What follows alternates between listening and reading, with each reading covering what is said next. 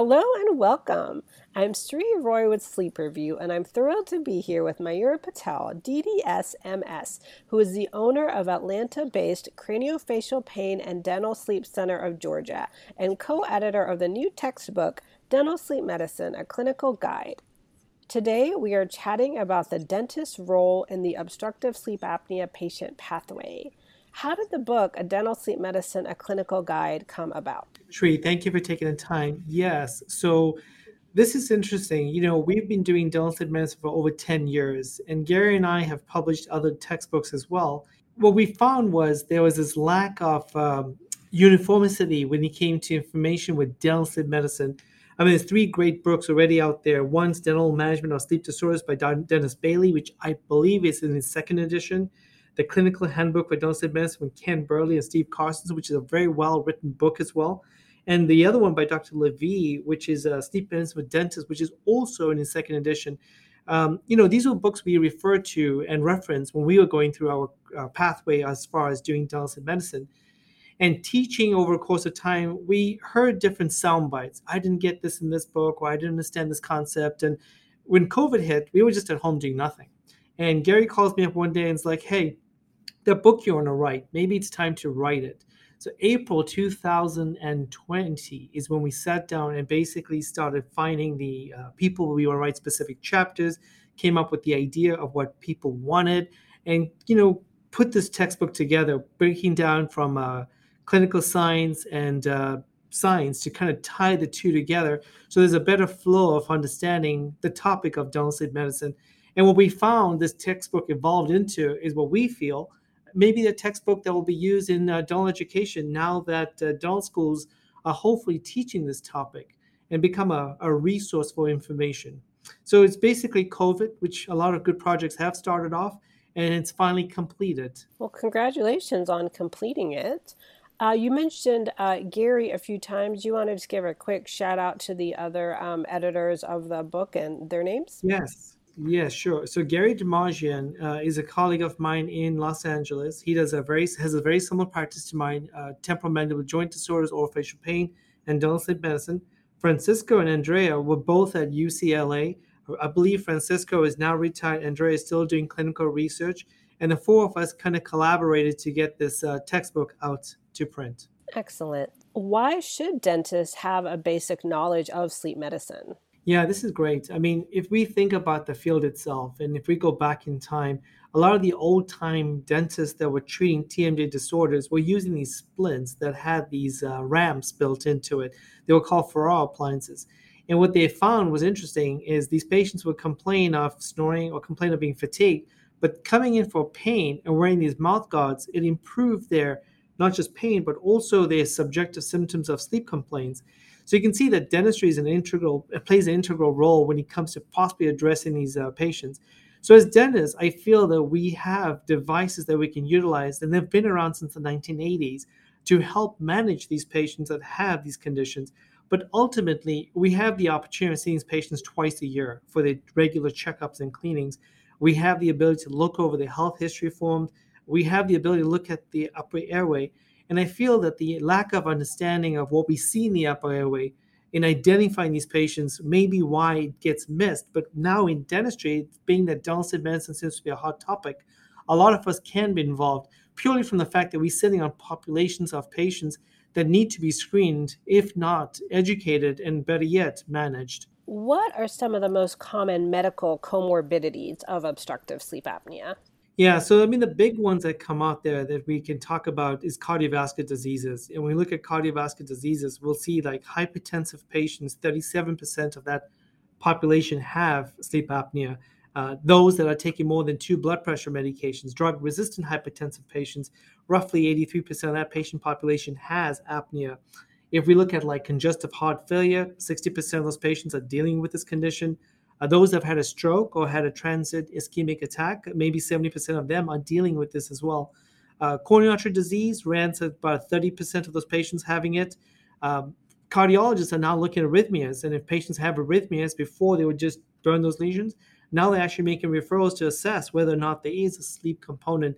I think the literature points to about 88% have a good prevalence of having sleep apnea, those that have arrhythmias. Let's not forget insomnics. There's a lot of insomnics that have a hard time maintaining sleep. Anywhere between, I think, 40 and 60% of those patients may have obstructive sleep apnea. So we know that there's a lot of medical comorbidities that we do see.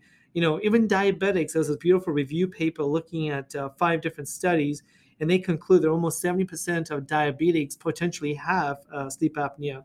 A recent paper on asthma showed about 50% of asthmatic adults having sleep apnea, and of course, GERD being the other as well. So there's a lot of comorbidities in medicine that before were being treated as isolated conditions, but some of them may have a common denominator where maybe sleep apnea needs to be assessed, or some form of sleep breathing disorder needs to be assessed.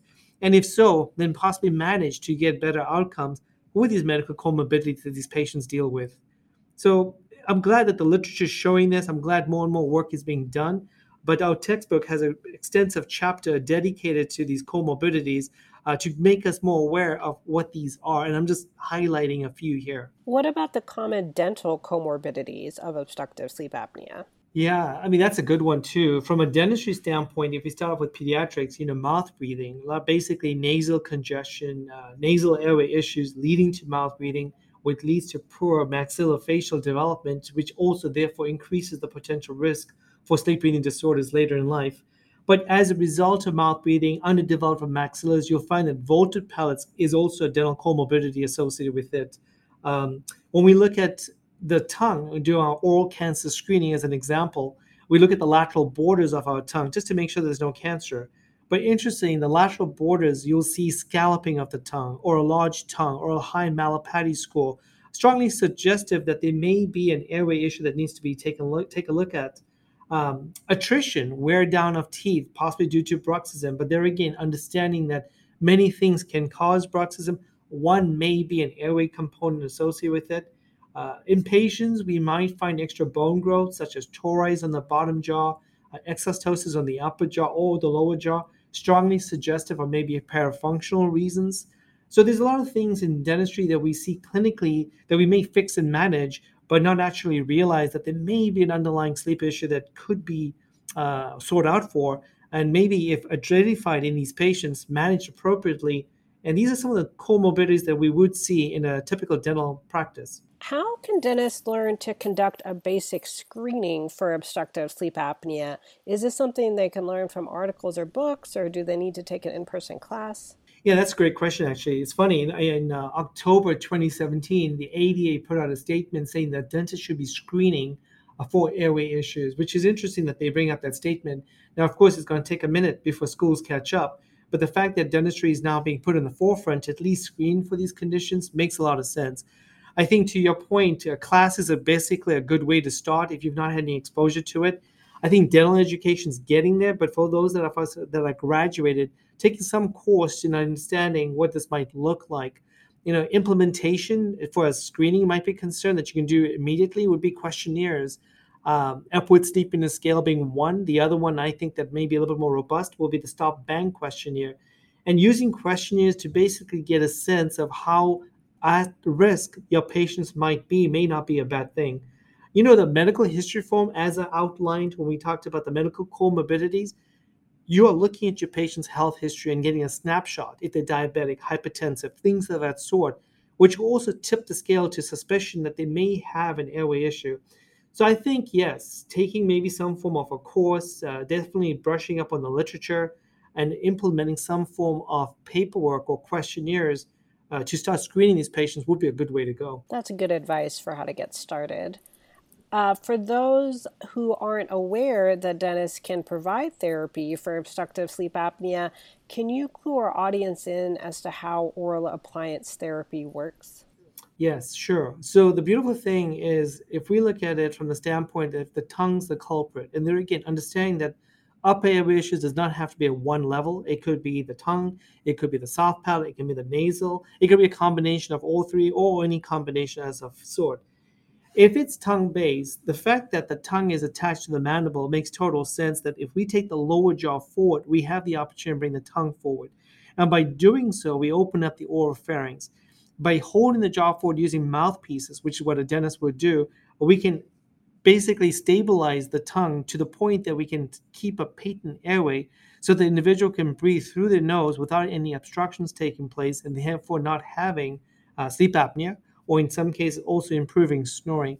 I do just want to make a note of caution that if we do go down this road of doing mouthpieces or oral appliances, we should be mindful that these patients need to be diagnosed by a physician first, and not by a dentist. Our role purely is to manage these patients using oral appliances by prescription that is provided by the medical doctors.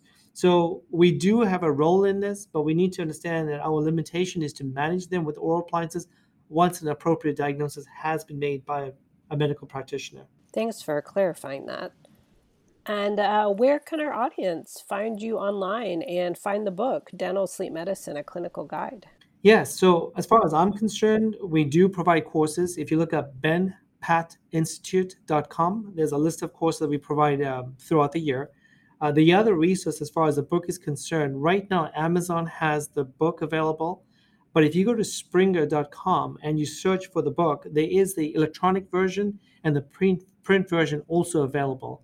So you got Springer that you can get the book from, which is the publisher of the textbook, along with Amazon presently. Excellent. Well, thank you so much for chatting with us about dental sleep medicine today. And you can find Sleep Review at sleepreviewmag.com. Thank you so much for tuning into this episode.